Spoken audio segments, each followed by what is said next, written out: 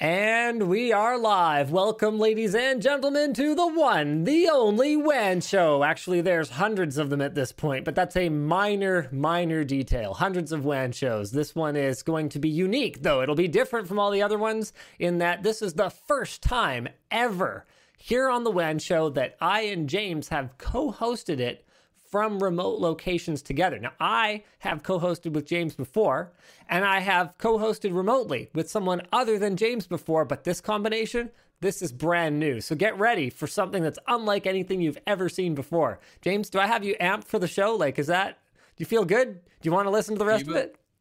Do you believe in life after Luke?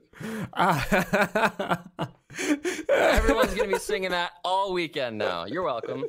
Oh, Lordy. We've got a bunch of great topics for you guys today. This one is my personal favorite. I was reading an article on The Verge yesterday, and I was halfway through it, and I realized, why was this ever a thing? Facebook has apparently killed their pseudoscience ad category. So I thought that one was pretty good. What do you got, James? What's your top topic? Well, there's something similar from YouTube where apparently they're going to be just removing videos that contain medically unsubstantiated content. And we also, we have to talk about RTX voice. It's so sick. It is really cool, except for one small rub. Don't spoil it. Don't spoil it? Okay, all right. I won't spoil it, but there's something that you might not know about RTX voice. That was my hint. It was just a hint. It wasn't entirely spoiled, right? We still good? That was subtle. That was subtle. All right. Roll the intro. All right. No, I got one more. It's four. Four, James. You got to do 4 topics. Each host presents 2 topics. Okay, these are informal rules, and we do deviate from them from time to time. AMD has announced their 3rd gen Ryzen 3 processors and B550 chipset, and I'm real excited about those as well. This is one of those weeks where I say, we've got a lot of great topics for you guys, and we actually have a lot of great topics for you. Let's roll that intro. Oh, of course, I forgot to set it public on YouTube. Figures. That's fine, it's public now. It doesn't matter. How do I see you instead of me? I don't know, get good? Oh my goodness. The show is brought to you today by Honey, Pluralsight, and Vessi Footwear. Yeah, that's right, that footwear. You wear it on your foot. Foot here. Oh, I love it. All right. So guys, I want to jump right into the headline topic today. I actually don't. I want to talk about the pseudoscience category, but the AMD Ryzen 3 announcement is the one that I put in the title and thumbnail, so we're going to go with that one. The original article here is, well, basically everywhere. TechSpot posted about it. Extreme Tech posted about it. AMD has announced, I was starting to think they weren't going to do it.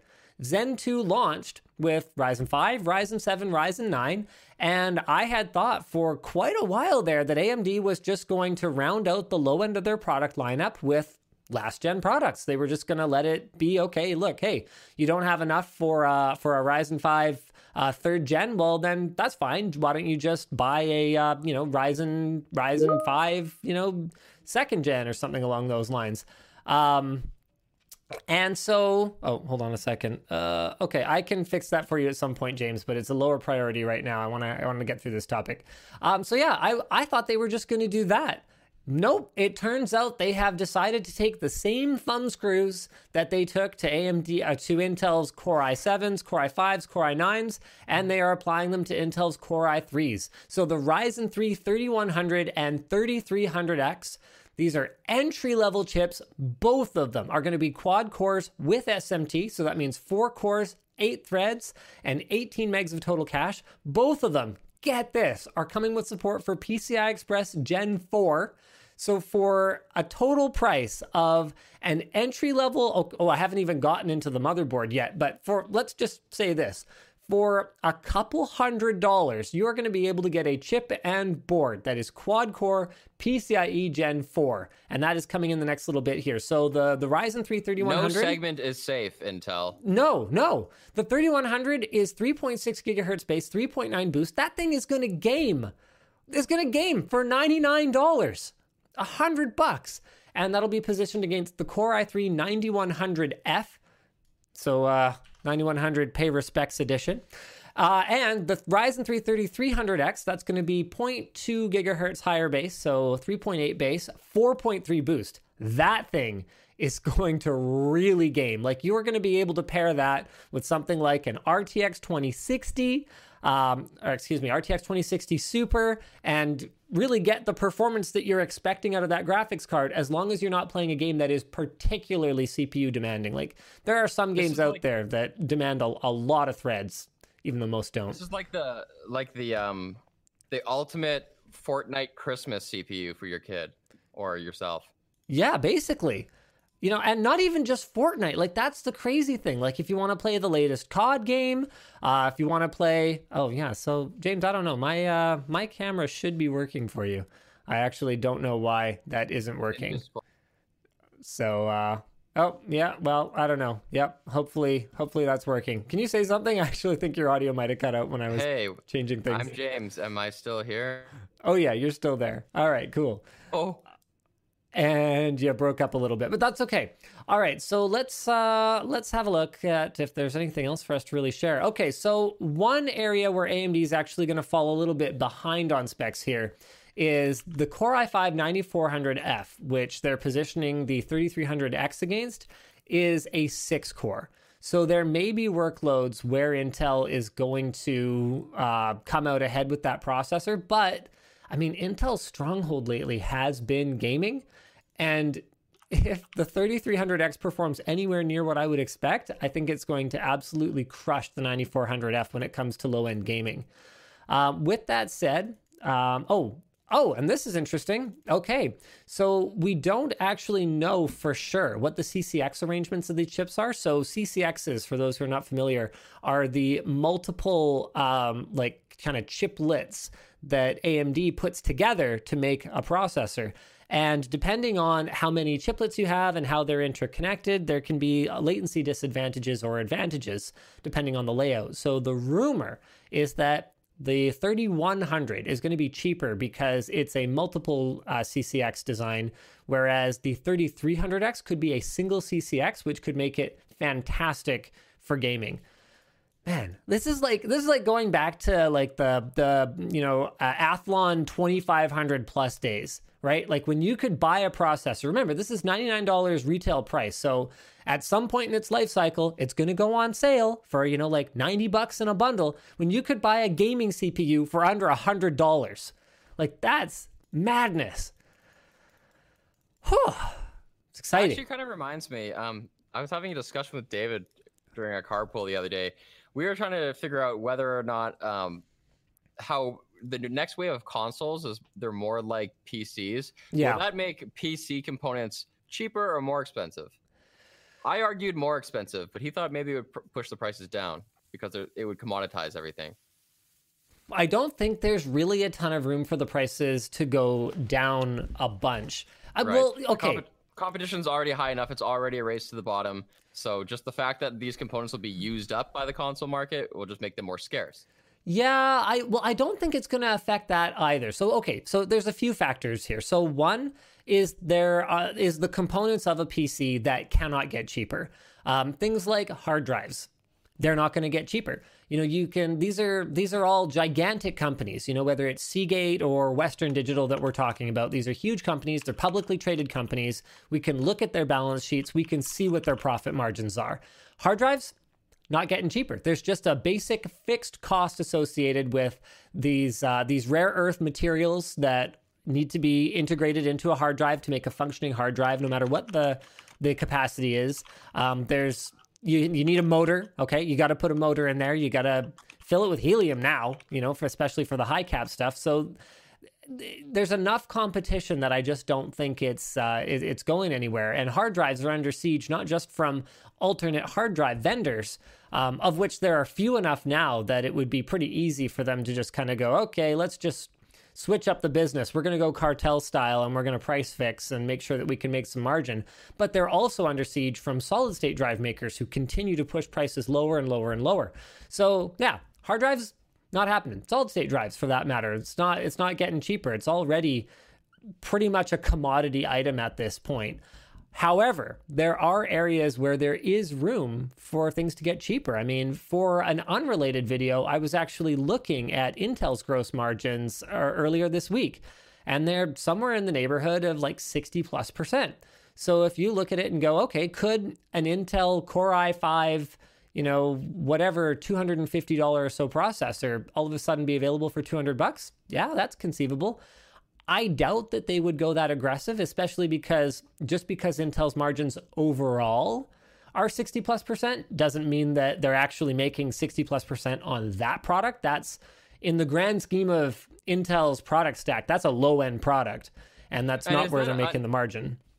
Is that margin unique to Intel in the industry, or no, is that what you expect to see? Yeah, because in that industry, they have such heavy upfront capital expenditures for building these fabs and for researching the next generation of technology that they're going to launch subsequently, like way down the road. So I think it's a little misleading.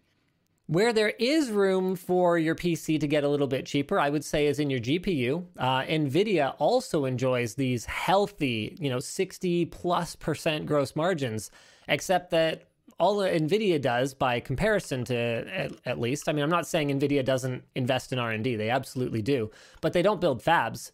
So NVIDIA gets to take advantage of TSMC's fab building process, and they just have to design the chip and make it work on TSMC's node. So I think NVIDIA could probably, drop their price if they felt like the next gen consoles were, taking a chunk out of their business. And they could, because they're all going to be powered by AMD.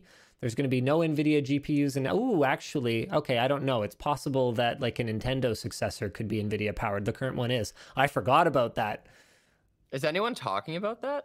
Yeah, people have talked about it. Yeah, how both Microsoft and Sony are AMD camps, and then Nintendo sort of randomly went NVIDIA this time around just because they wanted that. Well, basically, I mean, the Switch just is an NVIDIA Shield tablet. Like if you, I mean, obviously a better one, a heavily modified one, an improved one, but it basically takes that concept of a tablet that you can game with on the go and then dock when you want to game on your TV, and is like, yoink, that's mine now. I'm going to steal this meme, So yeah, there is room for your PC to get cheaper, but I don't expect the upcoming consoles to really put much in the way of pressure on that. They're going to occupy the low end of the market, anywhere from $400 to $500, where generally speaking, manufacturers are already taking as little profit as they can in order to just do the volume of business that they need to do. I mean, that's something a lot of consumers don't really understand, is that manufacturers, in order to even meet the production quotas that they've had to commit to in order to build their high-end profitable products, will sometimes have to pump out low-end products that they don't make any money on, or that they even lose money on, so that they don't lose their contracts, for example, or so that they don't have to lay off the staff that they need to make those juicy products, or to justify the lease that they have on this giant building, or whatever the case may be. There is an incentive for manufacturers to keep up their volumes. I mean, there's other factors that are just financial too. Sometimes companies, for whatever reason, I've never really subscribed to this, and I remember getting in arguments at my old job. For some reason, companies feel the need to measure based on how high their top line revenue is. And that seems to determine the valuation of this company to lenders, for example. Like, oh, we're $1 billion company. It's like, oh, well, what was your net profit? I don't know. Who cares? We're $1 billion company, right? Well, no, hold on. To me, net profit was always far more important than what kind of top line revenue we're doing. But that is a factor in some corporate cultures. I remember at my old job, we would get pushed. The product management team would get pushed to hit these crazy, revenue goals. Like, oh, everyone's going to get a bonus if we do $1 million revenue in one day. And we'd look at that and we'd go, well, yeah, I can do $1 million revenue in one day. All I need to do is sell Extreme Editions for $500 and we'll get there just like lickety split, right? We'll lose a bunch of money. No one's going to get paid, but we can do $1 million revenue in one day if that makes you feel like your bigger, right? So, Well, I think there's also pressure, especially when you're a publicly traded company, to keep that stock price high, because that's how you absolutely. secure additional financing. And everyone who's giving you funds, they're doing it in exchange for shares, so they want those shares to be worth a lot. So that metric's Exactly. more important. It's yet another way that modern businesses seem to get incentivized to do the wrong things in the name of making the business better. And that can harm them in the long term. I was reading a really interesting article about Rolex, of all things. I'm not a watch guy. I'm not into watches, but it was an article that was about how Rolex continues to innovate. And again, as not a watch guy, I kind of look at a watch and I go, sorry, innovate what? It either knows what time it is or it doesn't. And I thought we pretty much nailed that down a couple hundred years ago. So what exactly is the remaining innovation? And so it, talked about, what that innovation might actually mean, which was very helpful background information for somebody like me reading the article. But it talked about how the way that Rolex was originally structured, their corporate structure was designed so that it could basically continue perpetually without ever being beholden to any kind of shareholders. And so all their revenue numbers, sales figures, design, nobody knows anything about the internal workings of Rolex effectively. And that's allowed them, and they're not accountable to anyone. So by not having to do a quarterly earnings call or any of that goofy stuff, they can make big bets. They can do stuff that might be against the conventional wisdom and just do what they think is right. And I'm like, oh, that actually makes so much sense to me, because that's one of the big reasons that Linus Media Group has never solicited any kind of outside shareholders or anything like that, because as much as there might have been times that we could have used the money, and with our public profile, there's no doubt that we could raise a bunch of money if we wanted to. I just don't want to be accountable to anyone else. If I want to make a crazy decision, like, we're going to abandon tech videos and we're going to move into, all toys and games videos on Channel Super Fun. As long as I've got my team on board, my staff's like, okay, I guess you haven't really led us astray so far. Let's give it a shot. I want to be able to do that. And even though I could maintain, 51% ownership or something like that and make unilateral decisions, I always feel like even if, by law, I'm not accountable to my shareholders by sort of, I don't know what the word would be. Ethics, is that the word I'm looking for? Just integrity?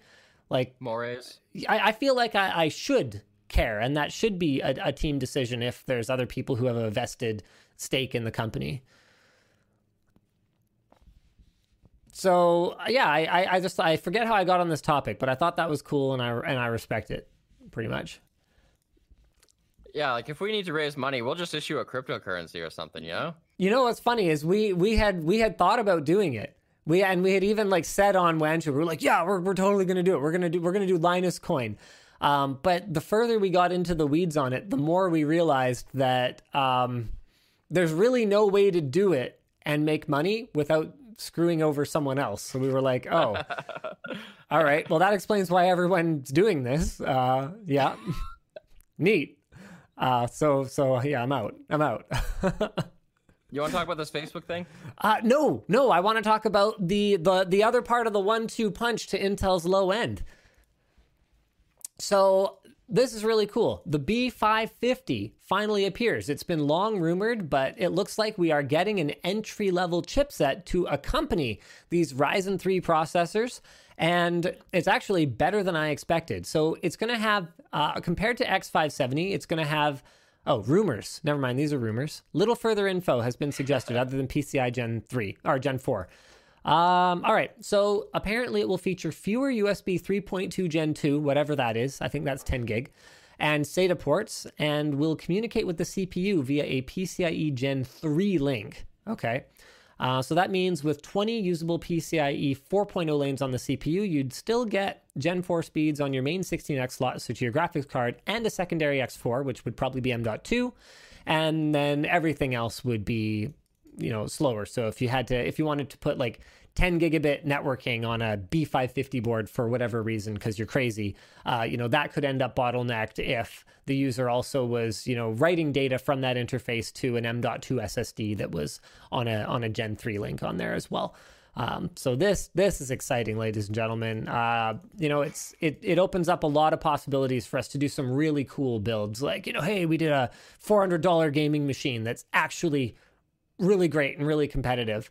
Like if I'm Sony or Microsoft, I'm looking at this going like, come on, AMD, we're trying to sell these cheap processors in our game console. Why you gotta just give them to everyone like this? But hey, it's good for us. I love it. All right, James, bring us into this topic, because I really want to talk about it. Do you want to do the rundown through this one? I will hold my peace. I will say nothing. Okay, so it came to the attention of this, a website, a news website that I don't know. It's called The Markup, but they did this investigation where they made their own ads using this category of ad targeting that you can use. When you make an ad on Facebook, you can naturally target it at specific psychographics and stuff that Facebook has, and that's why advertising on Google or Facebook is so awesome. Okay, I promised I wouldn't say anything, but James, you've actually done some advertising for us on Google and Facebook, right? Yeah. So can you talk about, for people who don't know, I actually don't even know that much about it. Can you talk us through how you create a targeted ad in the first place? Well, there's a couple different types. Like on some platforms, there's just boosted posts. So any post, like any video you upload to YouTube or any post that you make on Instagram or Facebook, you could just boost. So then that's why you get that little promoted box underneath it, and it just gets put in front of other people who aren't on your friends list or whatever. But I think you could also just make just straight up ads that are going to apply to like the sidebar on the desktop, for example. And when you're making those types of things, you can choose which kind of geographic range you want them to be served to. So I only want people in Kansas to see this political ad, for example. And then there's all sorts of psychographics and demographics. So it should be women between the ages of 30 and 50 who like, now here's where it gets really interesting, who like exercise pants and also Vessi shoes. So those are the targeting categories that we're talking about here, where this organization, the Markup, discovered that there was a targeting category for pseudoscience, people who like pseudoscience. And they created their own ads and boosted posts on Instagram and Facebook to target these people. And the ad got approved. And so then they reached out to Facebook, multiple people at Facebook, waited, and finally got a response. And the response that they got just said, we removed the targeting category. We removed pseudoscience as a category. And I think the reason that they did that so promptly is because they had experience doing this before. For years now, I think pseudoscience has been a category for like 6 years or something. And they've had other categories that they've had to remove before, including vaccine controversies, people who are interested in vaccine controversies, chemtrail conspiracy theory. And in fact, I also have in the notes here, Jew hater and history of why Jews ruin the world. So clearly, wait, so shut up. I actually haven't read through the notes. That was an advertising targeting category on Facebook. That's right. So what that says to me is there's no one working at Facebook who's saying, hey, we notice a lot of users are searching this stuff. Let's make this a category. No human is doing that. It must be algorithmic, right? This is based on what people are typing in or based on the titles of things they're clicking on or something. So to me, it looks like programmatically pseudoscience, although pseudoscience isn't a word that someone would put in their own content. I don't buy it. So that's weird. Yeah, I don't buy it. If I'm interested in pseudoscience, I think I've been profiled as someone who is interested in pseudoscience. I don't acknowledge that, because if I'm someone who buys into pseudoscience, I don't know that pseudo, guys, it's right in the name. Pseudo means fake. It means fake science. Even if fake you science. Even if you think of it as alternative, you're not going to use the word pseudoscience, you would because never the framing use that. of that Exactly. No. You think That's you're like someone who's pro-choice calling themselves pro-abortion. or It's like not done. or like pro killing babies or something like that. Like you're using the other side's terminology to describe your own position. That's not how it happens. So if I'm into pseudoscience, I'm into alternative medicine, or I'm into, Integrated health. yeah, I'm at the next level, right? Like I think I'm above it. I'm past it. So the fact that they have a pseudoscience category to me indicates exactly the opposite, that this is 100% intentional, and they're taking these gullible people who don't understand the scientific method. You know, the kinds of people that'll say believing in science is no different than believing in anything else, because you're just believing something that you can't, that isn't, 100% correct. It's like, yeah, but the thing about science is that it's the pursuit of knowledge. We know it isn't perfect. That's the whole point. And that There's no dogma. Yes, You there's no reject easy it. answer. But the thing that sucks about science is that you can never prove that something doesn't exist. I can never prove that cows with red polka dots don't exist. They haven't been observed, so there's no reason that they do exist.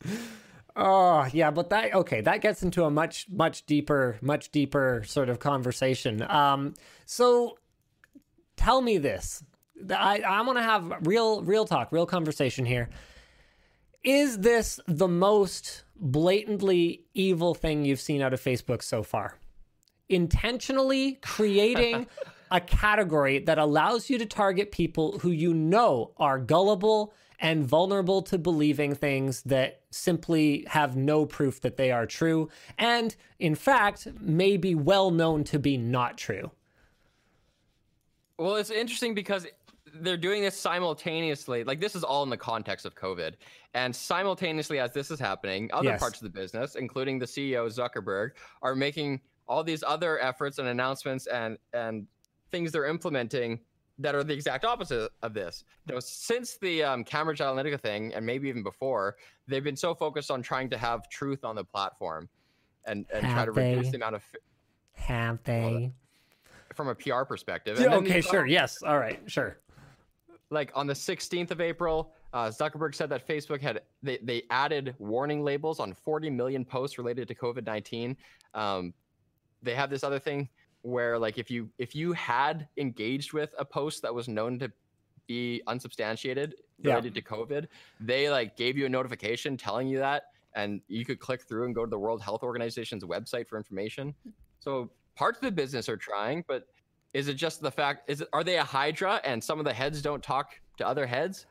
It kind of priorities. It kind of looks that way, doesn't it? Because like okay, you know what? No, I don't think they're a hydra. I think that someone at some point who is aware of these, positive initiatives has to be also aware of pseudoscience as a freaking targeted category on the platform. Like, there's no way, because the thing is, if you're working on truth on the platform, right? You're looking at organic posts. So, whatever Linda or Karen posted in their, mom group or whatever, you're looking at that kind of stuff, but you're also looking at boosted posts. So organic posts or seemingly organic posts that have been given a little kick in the butt. And then you're also looking at advertising posts, right? Because all of that is part of that transparency and fact on the platform sort of initiative that they're supposedly working on, right?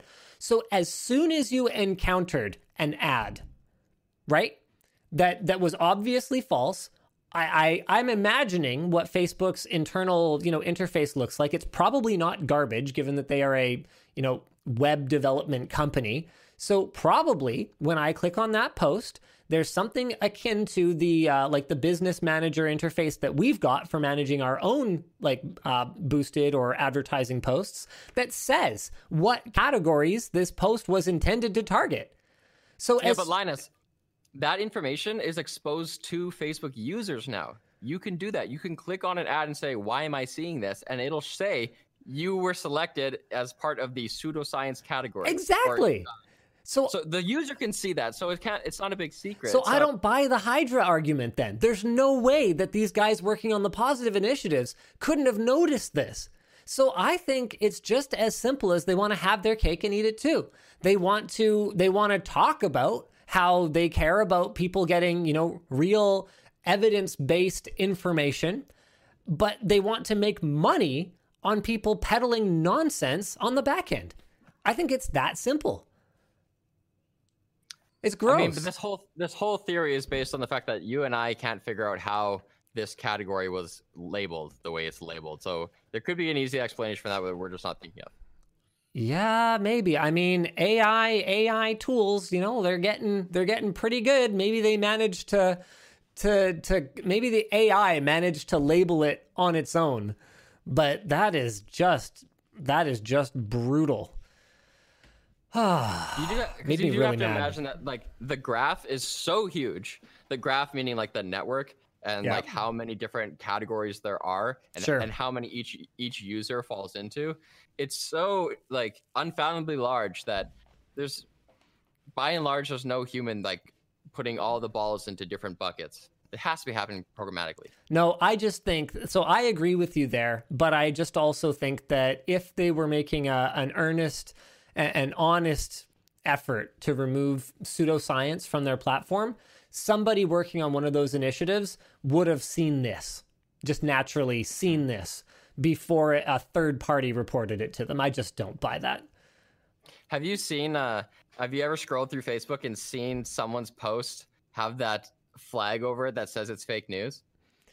No, I haven't. It's so sweet. Yeah. My wife showed me the other day. She was scrolling through, and one of those like, those people you have on your Facebook who just post stupid crap, and that you read and you just think's ignorant. Yeah, it was that person posting that kind of thing, and it just had like a superimposed on top of it. There's a banner covering the content of the meme, being like, this meme has been shown to be inaccurate. And then you can click through and like learn about why. It brings you to like a fact-checked third-party site, something akin to Snopes.com. Right. And you can just read about why it's inaccurate. It's that's great. And it's kind of like socially, it's like a slap in the face. Like if you post stuff that gets those banners on it, it's like so shameful. I'd be ashamed. Yeah, but you would be ashamed. But that's exactly the difference. Is I think a lot of the people who post that kind of stuff don't understand why they should feel ashamed. Like they think they're on another level, right? Or they double down. A lot of people just double down. You dig in your heels, and it just makes you more dedicated to the tribe you're in because the man or the media is keeping you down. Whoever the opponent is.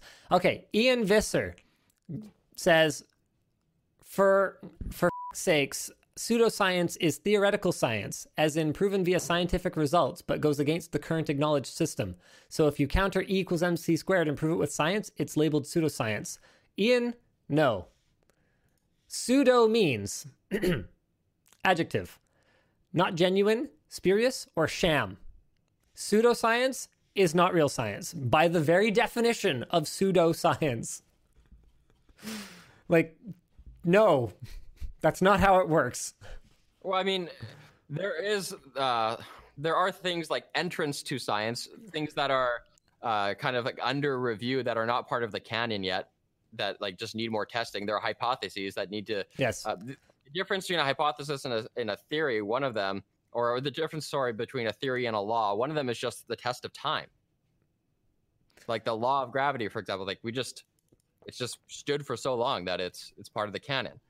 So maybe he's referring to some stuff like that. That's quite possible. All right, so let's move on to our next topic, which is actually kind of related.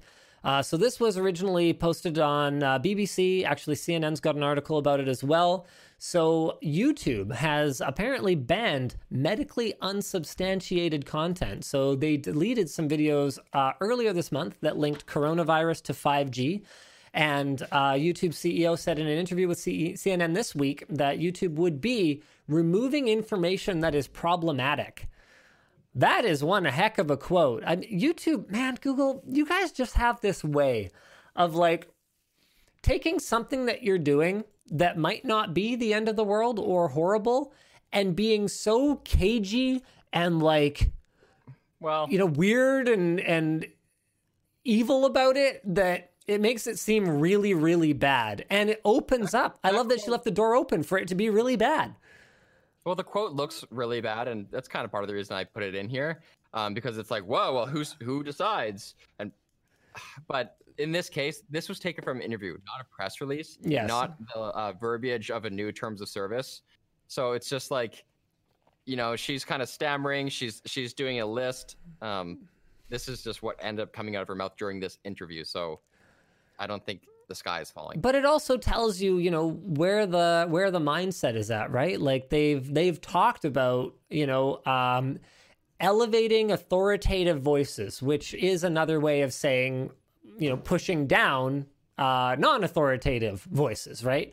Like you can't elevate on a platform like YouTube. There's a fixed number of spots to promote content, right? It's finite. It depends on how many users there are and how long they're on the site and how many of those spots they encounter. So it's a finite resource. So by elevating sources that they consider to be accurate, you are inherently de-elevating. What would be the opposite of elevating? Help me out here, James. You're usually my lowering, diminishing. Dang it. Diminishing. Sure. Let's go with diminishing. You are diminishing the exposure of anything that you don't consider to be trustworthy. With that said, I don't necessarily disagree with what they've defined as problematic here. So anything that is medically unsubstantiated or anything going against the World Health Organization recommendations.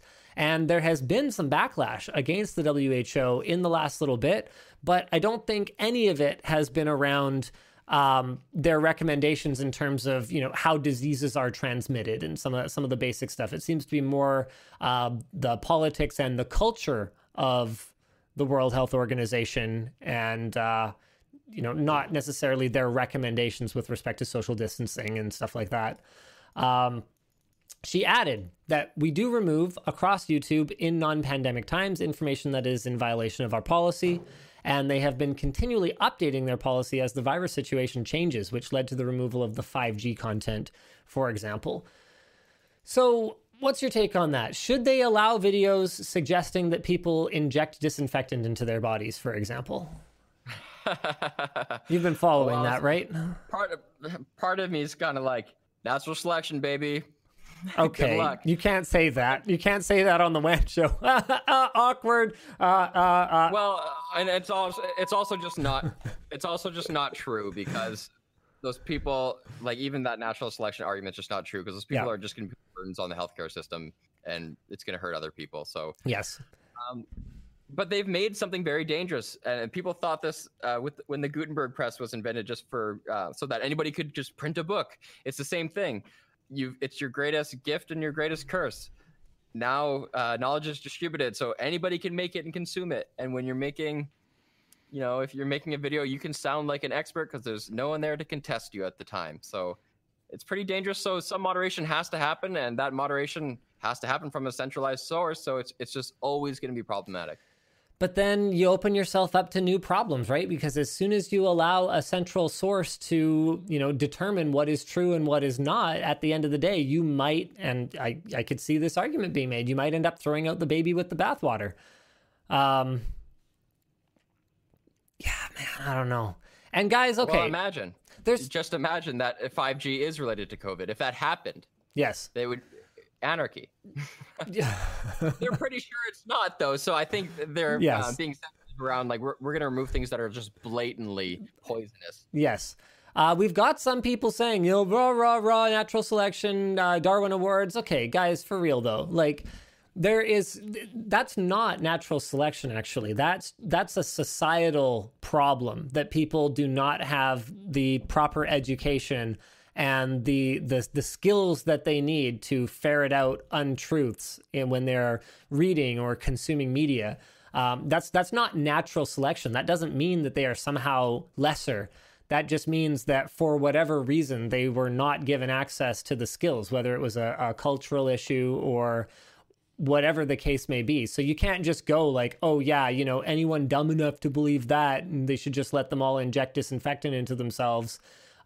Because that's really not fair. Like, we could miss out on the next Isaac Newton or the next Einstein because no one ever bothered to teach them, the actual function of disinfectant and how it does not actually work from inside the body, or rather that it does work from inside the body, which is exactly the problem.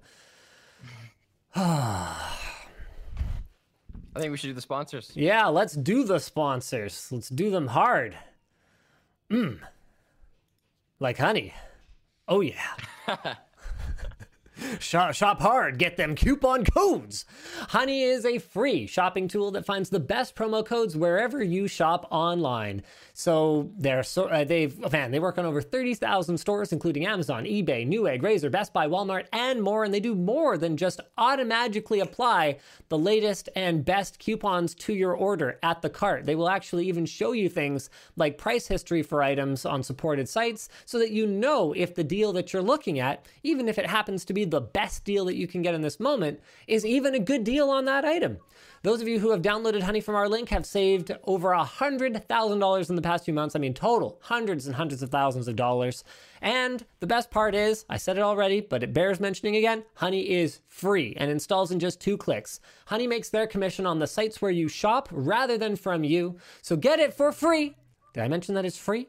At joinhoney.com/Linus. The show is also brought to you by Pluralsight. Pluralsight is a skill development platform with 7,000 expert-led video courses. Topics include JavaScript, Python, C#.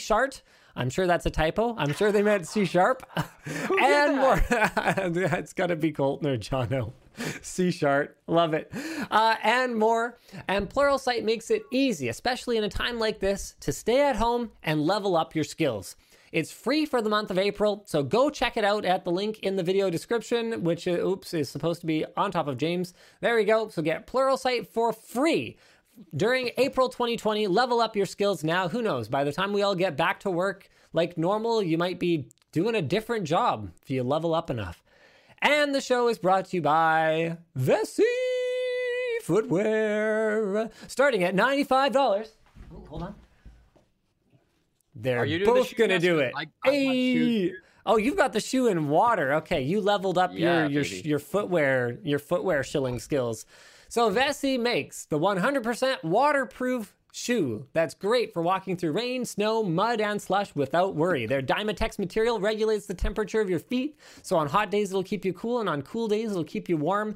And Vessi shoes are flexible and stretchy, which are kind of 2 ways of saying the same thing, making it almost feel like a second pair of socks. They're one of the lightest sneakers in the world at just 175 grams. That's about the weight of an iPhone. And their herringbone tread pattern is designed to grip just about anything you walk on, making them great for hikes. You can actually see I've been beating up mine a little bit. Way lighter than some iPhones. Yes, it is. The 11 Pro Max is like 206 grams or something. Yeah, I've been super happy with these. I've actually been wearing shoes lately. You'd be proud of me. I've been wearing my my Vessi shoes, although I don't know that I'm using them for what they intended. You can actually see the wear pattern is really weird on them. See that? The black is basically not worn at all, and same with the heel, and then the middle is like beat up to crap. That's because I've been using them on my bike rides. I actually got a bike. Nice. That's my leg day now. So my son got a bike and I got one, and we've been going ripping around. I just load the girls in the trailer. So that's about, between the girls and the trailer, it's about 150 pounds. And then we go kind of at his pace, but I'm hauling 150 pounds with me, and it's been just a fantastic workout.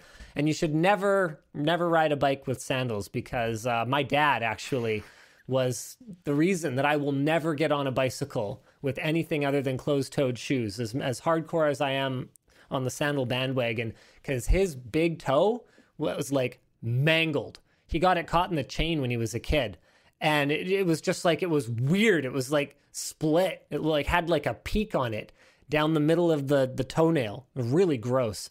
Anyway, Vessi, great guys, donating surgical masks, sneakers, and all that kind of good stuff to local heroes. You can choose what you pay, starting at $95 and up. And the higher the price, the more Vessi can donate. Go to vessifootwear.com/Linus Tech Tips to learn more. So yeah, that's why I will never get on a bicycle without my Vessi shoes.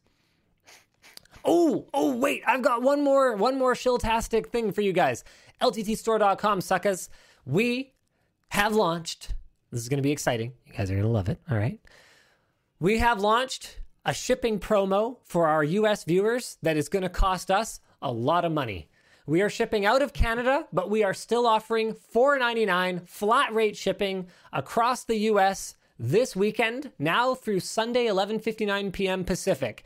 So go check it out. If you were waiting to place an order on lttstore.com and you're in the US, now is the time to do it. I actually don't know if it's all... I can't imagine we're shipping to Alaska at that rate. I have no idea.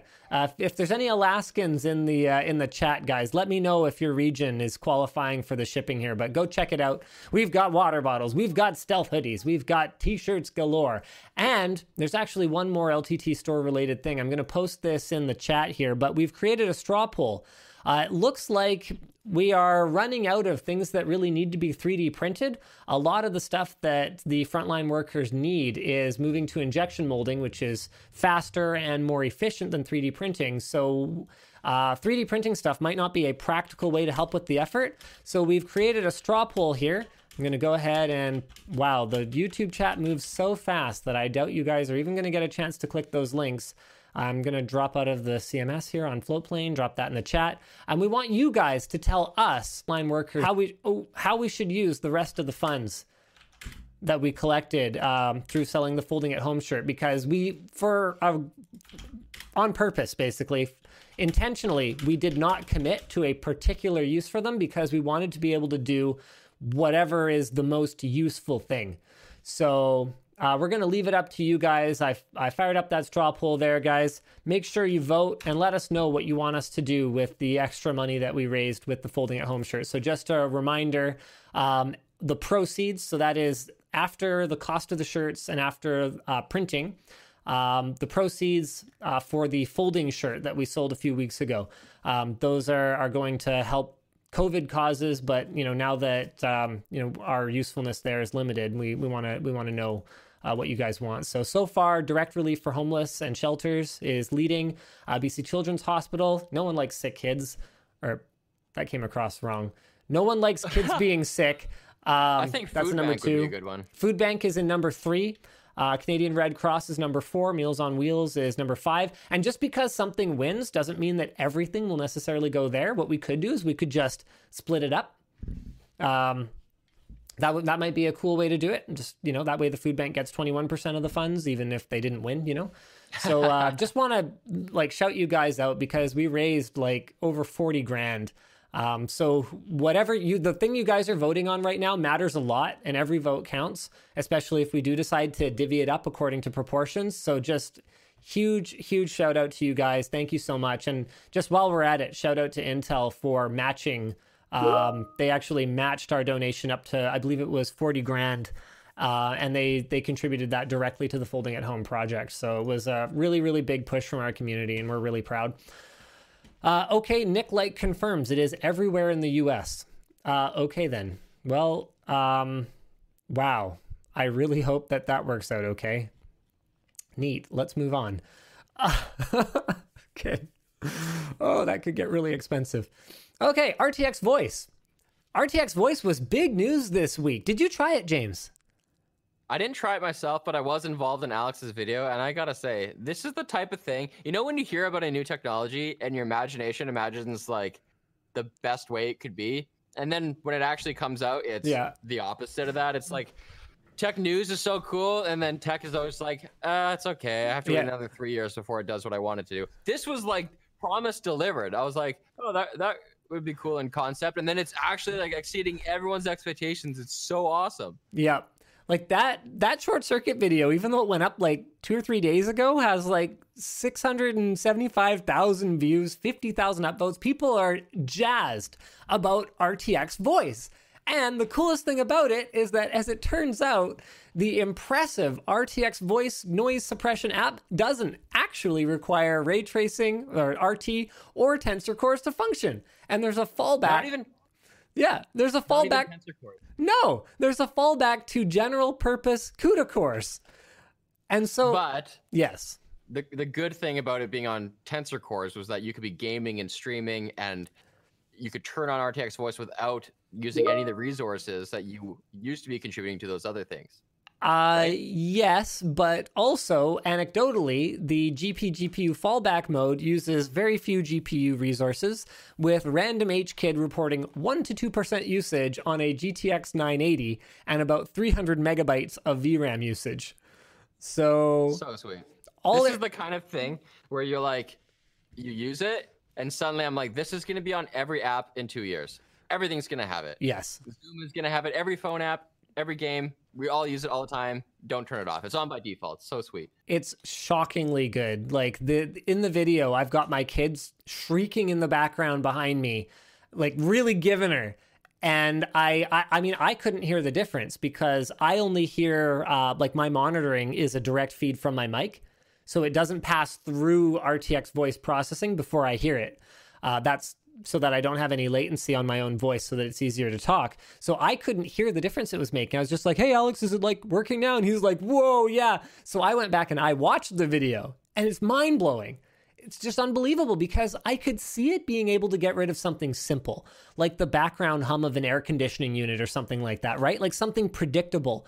But to filter out human voices from a recording that is supposed to contain human voices, that's next level, right? Like filtering out the wrong voices. It's amazing. This is going to be so awesome when this hits headphones.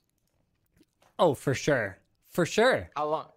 Maybe 2 years or something like that. You'll be able to get headphones where the active noise canceling does variable waveforms rather than just the continuous waveforms we're used to from the engine hum. Actually can't hear any crying babies. Nothing. Man, it's gonna change air travel forever, assuming the air travel industry survives. Oops. Oh, sorry. By the time you ride on a plane again, you might have these. Yeah, headphones. I know, right? So the crazy thing is you can actually run the CUDA version on hardware as old as Fermi. So that would be GTX 400 series. It's like, wow. What is that, 10 years ago or something like that? It's ridiculous. 10, 11 years ago. All you have to do is make a quick edit to the file after launching the installer for it to install and run normally on non-RTX hardware. That's pretty crazy. Now, it may be... any way to use this on integrated graphics at all? No. So even the backup code path is CUDA. So that would require NVIDIA hardware. There's some speculation that the reason NVIDIA didn't just open it up to everyone might be that it does use some of your GPU resources that could otherwise be used for gaming and does use some of your VRAM. So they might have been concerned about, I mean, we all remember the GTX 970 memory problem where part of the memory was slower that led to a class action lawsuit over false advertising. I mean, if they came out and they were like, hey, there's no performance impact, and it turns out there is a small performance impact, maybe that was their reason for withholding this version, or maybe they just wanted to trickle it out. I mean, they've definitely done that in the past where they've given us a little bit of good news followed by more good news, even though all the good news was ready in the first place.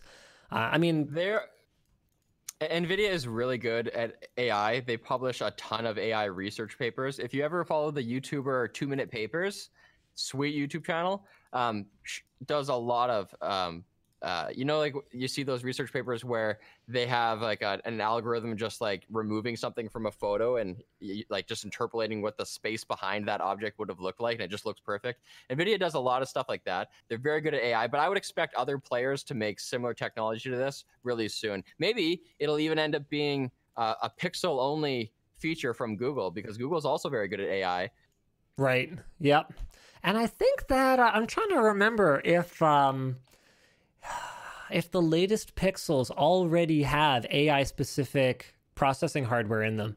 Do they have... I know Huawei brands it an NPU. I'm trying to remember if Google has an analogous unit inside the Snapdragon versions that they're using. I actually can't remember. I mean, there's a lot of phones that are already out there with AI-specific hardware in them. And I use AI loosely here. What I really mean is machine learning, of course, in this case. For photo processor, I believe. And maybe like a secure enclave. Yeah, the secure enclave probably wouldn't be useful for this kind of thing, but the photo processor is something that could potentially be used. You'd never be on a call and taking a picture at this. Well, okay, you could, I guess. But that would be very rare to be on a call and taking a picture at the same time. So depending on the horsepower behind it, maybe you could see something like this in your phone. Man, that would be outstanding, wouldn't it? Love it. All right, rumor. Apple to sell Macs with its own chips starting in 2021. Apple is reportedly preparing to release at least one Mac with its own chip next year, but the initiative, codenamed Kalamata, to develop 3 different chips based on the next iPhone's A14 processor, suggests the company will transition more of its Mac lineup away from its current supplier, Intel. TSMC is rumored to be building the new Mac chips, which will be based on a 5-nanometer production technique from, TSMC. I guess I already said that. So it's the same as the next iPhones and iPad Pros. And the first Mac processors will allegedly have 8 high-performance cores, codenamed Firestorm, and at least 4 energy-efficient cores, codenamed Ice Storm. Wow. They each needed their own code name. Man, this is going to be crazy. So having Macs, iPhones, and iPads running the same underlying technology could make it easier for Apple to unify its app ecosystems and update its computers more often. Now, one thing that's a little confusing to me is Apple has got to be, a decade away from building something that could conceivably end up in a successor to the Mac Pro. So if they knew they were going down this path, which if they're releasing something next year, they would have known 2, 3 years ago, 4 years, 5 years ago that they were going down this path, why did they bother to do the Mac Pro? Like, is the Mac Pro just going to be this like weird abandonware product a few years from now? Again, like, is Mac Pro just going to turn into like this meme where it's like, hey, yeah, we made a new Mac Pro and it's got all this great stuff and you're going to be able to upgrade. Yeah, forget we ever said anything. Is that what's going to happen? Know. It could, but if it's like 6 years later, then who cares? Because if you're in the market for such hardware, and you're continuing to do your job, then your update cycle is probably within that time frame anyway. They're probably going to start with the MacBook Air or like the least demanding MacBook, right? So I don't know. Alex has his take in here. His family apparently bought a PowerPC Mac 2 years before they switched to Intel. And he said, yeah, you were basically screwed no matter what, because these were your options. Continue using macOS 9, made for PowerPC, and slowly have your application stop receiving updates, but at least it's fast. Also, the programs that were bought for macOS 9 still worked, like F18 Korea Gold. Okay, thank you, Alex, for that. Or switch to macOS 10, which was made for Intel, and have everything chug on your PowerPC. Almost all programs for macOS 9 didn't work. At least current programs received updates, though. Like, okay.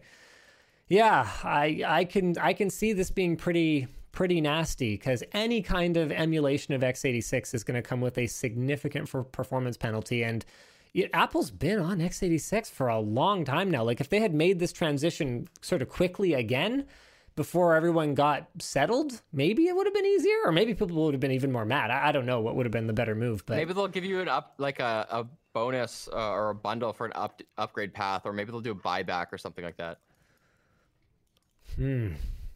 I doubt it. Apple has... I can't think of any time they've done something as consumer friendly as a buyback.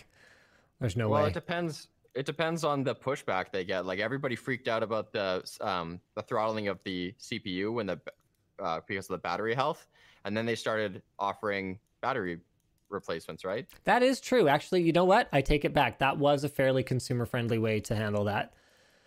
We've got one more that I really want to talk about. Android Automotive coming soon. Not to be confused with Android Auto, because Google cannot stick to anything. Android Automotive will not require a phone plugged into your car in order to operate, and will be arriving in the Volvo Polestar 2, an all-electric car. So the whole infotainment system is going to be powered by Android 10 and will offer Google integrations. He says, also, the Polestar 2 has 408 horsepower, and I really want to unbox one. Okay, duly noted, Alex. Thank you very much for that. Yeah, I mean, they sort of do. There's like PDI, right? Like, they've got that, that white vinyl wrap on it and stuff. You know what? I'll tell you what. I mean, short circuit. Like, that's the whole idea behind that channel, is like, I don't give a what products we cover. Whatever you're passionate about, you just go for it, right? Man, Luke was right about the swearing thing. How I can't hear the beep. It's so jarring. So if you can convince Volvo to give you one to like unbox, we'll do a short circuit. No problem.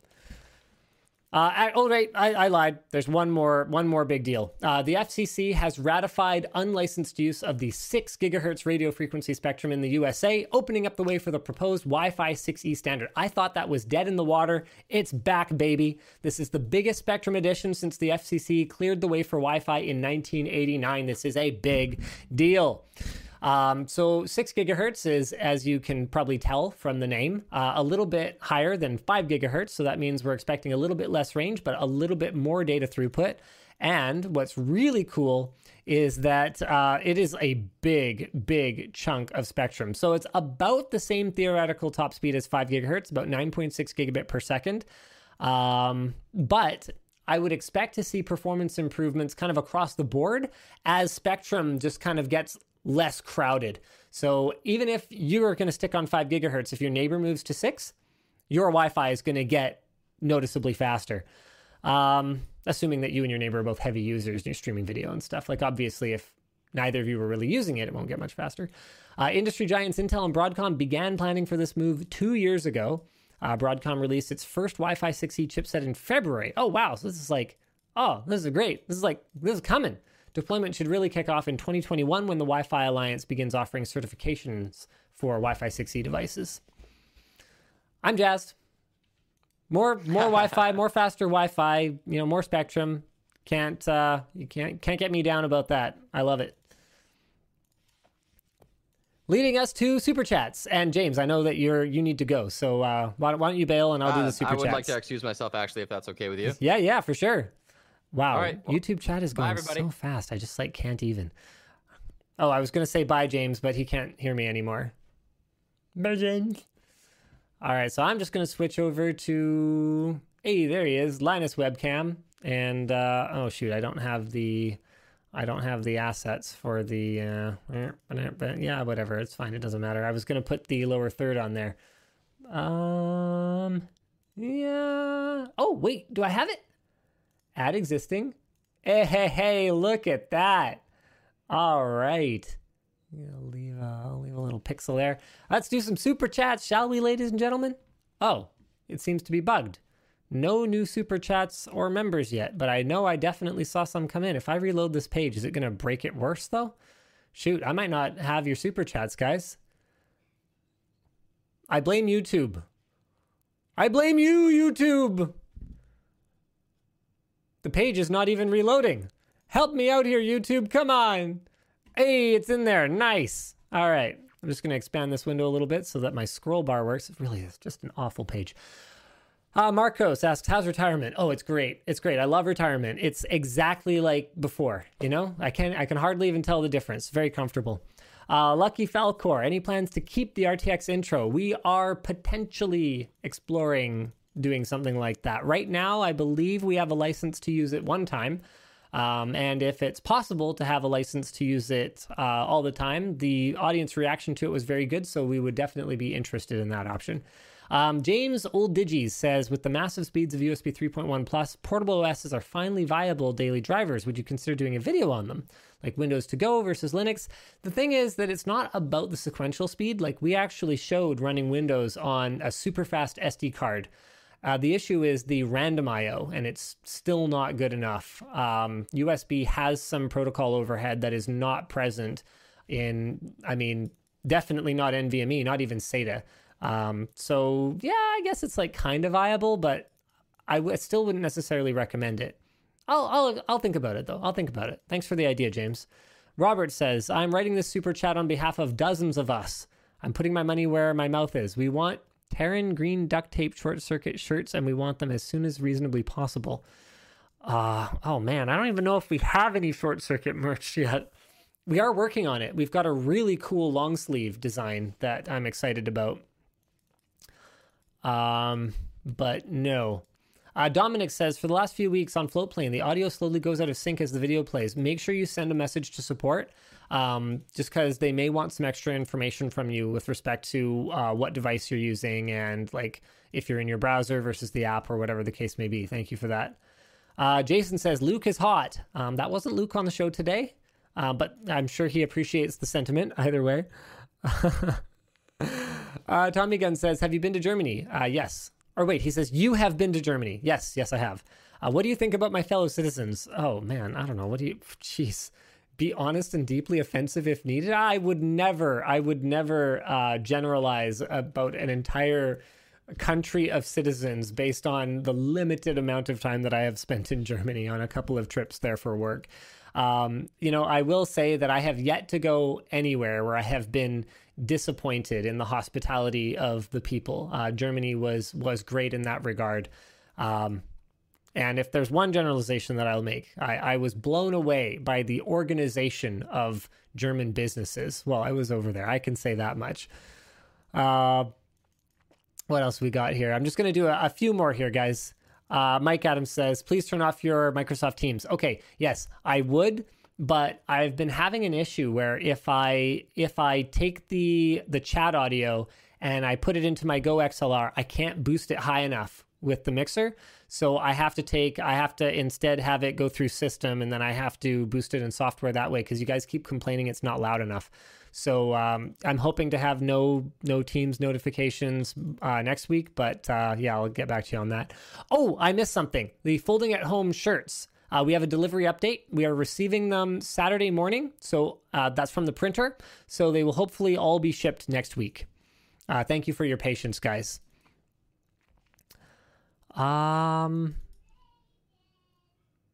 Oh, this is a great question from Rob. I kind of wish I had like Brandon on the show to talk about this with, or David or something. Did Red F up the Hydrogen One launch so badly that we will never see a flagship phone that connects to a custom sensor and lens mount to make like a Blackmagic pocket cinema camera killer like cine phone?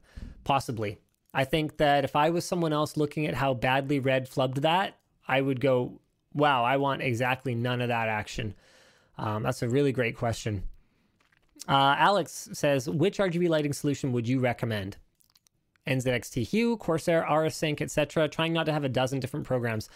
You know what? We've been pretty pleased with EK's so far. Their controller uses all non-proprietary BS, so you don't have to deal with like Corsair's little weird connector that nobody else uses and stuff like that. I haven't looked at what the CPU usage is like, and I haven't spent a ton of time in the software. I'd say Corsair's is really mature if you're willing to accept that you kind of need to buy Corsair stuff. That's one of the reasons we throw Commander Pros in a lot of our showcase builds, just because like it just works. So that's my take on that. JS2K says, I look forward to buying Rolex style stock in LMG through lttstore.com. Yeah, I'm not planning to raise funds anytime in the foreseeable future. Linus Media Group, contrary to what some of the speculative posts I've seen on the forum have said, Linus Media Group is absolutely financially stable in such a way that we just, we have lots of opportunity to invest in the things that we think are important for our business and for our community without having to deal with any external stakeholders. So, Yvonne and I are the shareholders of Linus Media Group Incorporated, and that's the way that we plan to keep it. All right, let's see if there's Theorica says Peony nope, Cloverdale Rodeo nope, many nopes, LTX question mark. So that's a great question, and we will have an update for you guys soon, but I unfortunately do not have one that I can share just yet. Not just yet. All right. So that's pretty much it for the... Oh, okay. One more question. Aryan 19. Where does the price performance start decreasing on the AMD lineup for someone who will mostly game? I really like the 3600. I think it is a great balance of fantastic gaming performance, good price, and also the ability to do other stuff if you're into that, or if maybe you just want great resale value on your chip instead of buying something that's pigeonholed into just gaming, just with games today. All right, thanks for tuning into the WAN Show. I hope you guys enjoyed it. We will see you again next week. Same bat time, same bat channel. And stream.